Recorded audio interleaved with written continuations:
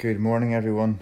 I'm delighted to be here this morning with those that are gathered in the room and also for those that are gathering with us at home this morning online. As you know, we've been doing our Word in Season series over the last number of weeks, and I'm up this week. My word is team. On the 10th September 2011 at 7 a.m, 4 intrepid travellers embarked on a 100-kilometre trek through the Mourne Mountains. We were a band of 4 friends with a couple of people in our support team setting off into the unknown on that cool, wet September morning. The event was the Oxfam Trail Trekker, an annual fundraising initiative where groups sign up to complete 100 kilometres within 36 hours. Over the next 25 hours and 52 minutes, we experienced some of the toughest physical and mental distress I've ever been through. We walked continuously, stopping only at designated points for a quick bite to eat and to do a swift repair job to aching feet and to change our socks. I can tell you now that it's possible to be simultaneously asleep and walking down the side of a mountain. It was gruelling but exhilarating all at the same time. Looking back, it is one of the toughest things I've chosen to do, but one that brought us such satisfaction and a sense of accomplishment. What got us through was teamwork. We realised very quickly into the adventure that we needed to rely on each other to get to the end. In fact, the clock only stopped when all members of the team had crossed the finishing line. We were in it together. We leaned on each other when we were tired and sore. We talked one person down from their sleep-deprived hallucinations. We depended on our support crew who met us at the checkpoint to feed us and bandage our feet. We started as a team and we finished as a team. I could not have kept up the pace or completed that trek on my own.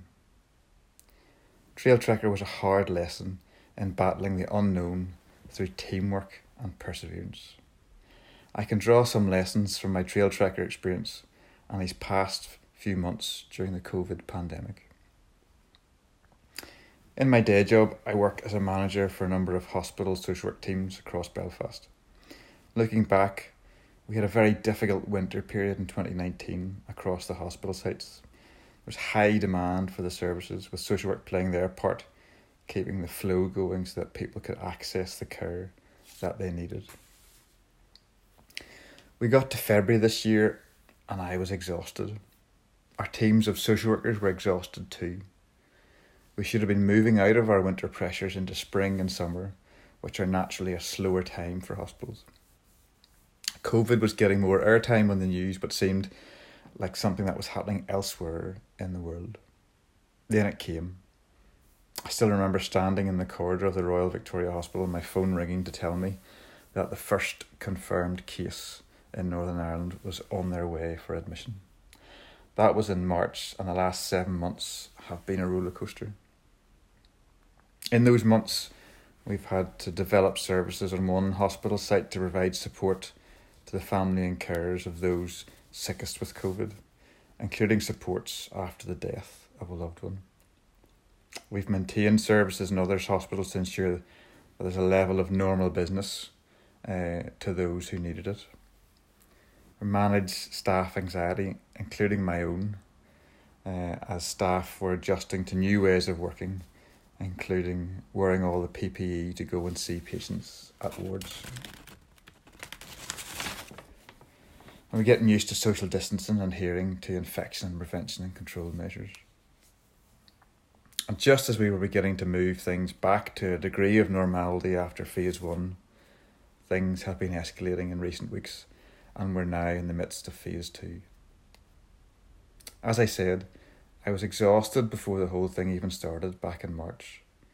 Looking back, the past 7 months have been characterised by fear, anxiety and uncertainty for me, emotions you can all relate to, I'm sure. Those same emotions are perhaps even more real now than at the beginning of the year. On reflection, What kept me going was the sense of belonging to something bigger, being part of a team. The sense that our role as social workers was contributing to the broader health and social care system across the region to keep people safe and well. The wider team of the medics, nurses, OTs and physios played their part, and they needed us to help resolve the complex social situations. We needed them, and they needed us. We've had tough conversations, very stressful situations, and multiple challenges to navigate in order to keep things going. But what has helped has been the presence and availability of a good team. I couldn't do it on my own. There was a time about 3 years ago when I was working in another role and finding it very stressful. I was running on adrenaline, anxious from the moment I woke up, not eating or sleeping well. I kept telling myself that it would get better, but in the end I crashed and had to take time out from work. I went from 100 mile an hour days to 0 through burnout. It was an uncertain time, uncharted territory for me. Part of getting well was healthier rhythms and routines and good people around me. During this break from work, I tried to keep a consistent time for going to bed and getting up. I spent time outside. I remember chasing cows and sheep with Ian many a day. I made a point of eating 3 meals a day. I learned to let people support me and speak into my life, which is not easy because I don't like being told what to do. I went to see my GP and I went to counselling. I did things like DIY that bring me rest. I came to Redeemer on a Sunday, but I wasn't able to keep up my duties as an elder during this time. I needed space and time to recover. I knew the support of my family, friends, and you, my church family. I couldn't do it on my own. I know more of my limitations and vulnerabilities now from my previous experience.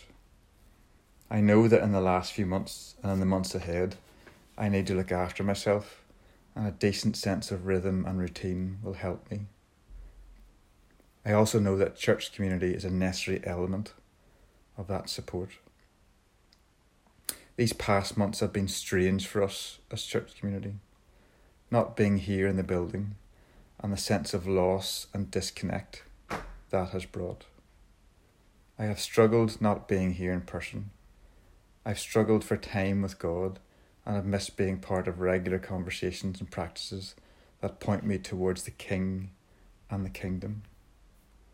That void in me has been filled with an apathy and a degree of cynicism, if I'm honest. My world has become much smaller, some of it enforced, but I've often not looked much further than my own needs. That is where I believe meeting as the church comes in and pushes back against my selfishness, apathy, and cynicism. I need the church. I realise I need you in my journey of faith. I need to see you, speak with you, sing and pray with you, listen to scriptures with you, and break bread and take wine with you. I need to see Alana and Amelia dance over in the corner here as we sing together. I need this because the church is God's plan A for us. We are not created to be on our own. We do not do well on our own. I do not do well on my own. We are a team. The church should provide sanctuary and nourishment for our souls. We don't always get that right, but it remains no less true.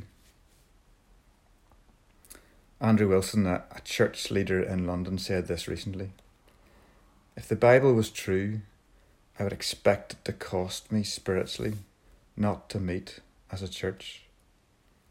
I'd expect not having communion, not having corporate prayer, not having corporate singing to take a huge toll on my spiritual life." What he said really resonated with me, I found the past few weeks being back in 101 strange, but so encouraging to my soul. It is what I have needed. The simple acts of meeting together, singing and praying, joining in liturgy, listening and taking communion have restored something in me that was lost during these past months. I find life makes more sense in community than on my own. Honestly, I'm feeling anxious about work in the coming months. We're normally gearing up for a busy time with winter pressures. There's generally a heightened demand for hospital beds. This winter will be more of the same, but with the additional unknown of what COVID will bring. I plan to use learning from a few years ago to look after myself in these next months. I know that I am stronger now, but I am not indestructible. I do best with keeping good rhythms and routines. I need sleep, food, exercise and downtime alongside work. I also need people around me, and this community is central to that. I can't do it alone. 1 Corinthians 12 describes the church as a body, and we are each a different part. In order for the church to function fully, it requires different people with different gifts and roles. The key thing is that it requires people, a team. Verse 18 says, God has carefully designed each member and placed it in the body to function as he desires. We do better together. I need you, and you need me. I think we are all worn down with the uncertainty of these times. I want to encourage you by sharing what I'm holding on to at this moment. These are the first few verses from Psalm 23, and I want to highlight verse 3. The Lord is my shepherd, I shall not want. He makes me lie down in green pastures. He leads me beside still waters. He restores my soul. In the Message version it says, true to your word, you let me catch my breath and send me in the right direction. It's those words, he restores my soul, or you let me catch my breath, that speak to me in these days. I am holding on to who I know God to be in my life, that he is present, faithful and loving. I've come through difficult, uncertain times before and experienced God letting me catch my breath and sending me in the right direction. Meeting in person again has been part of the process of restoring my soul, letting me catch my breath, sending me in the right direction. I need this team, this community, to help me go forward. Maybe you would find it helpful to pause now or over these next days and consider what restores your soul. Come to the Father and ask him, for he is good and willing and able to meet you where you are. Thank you.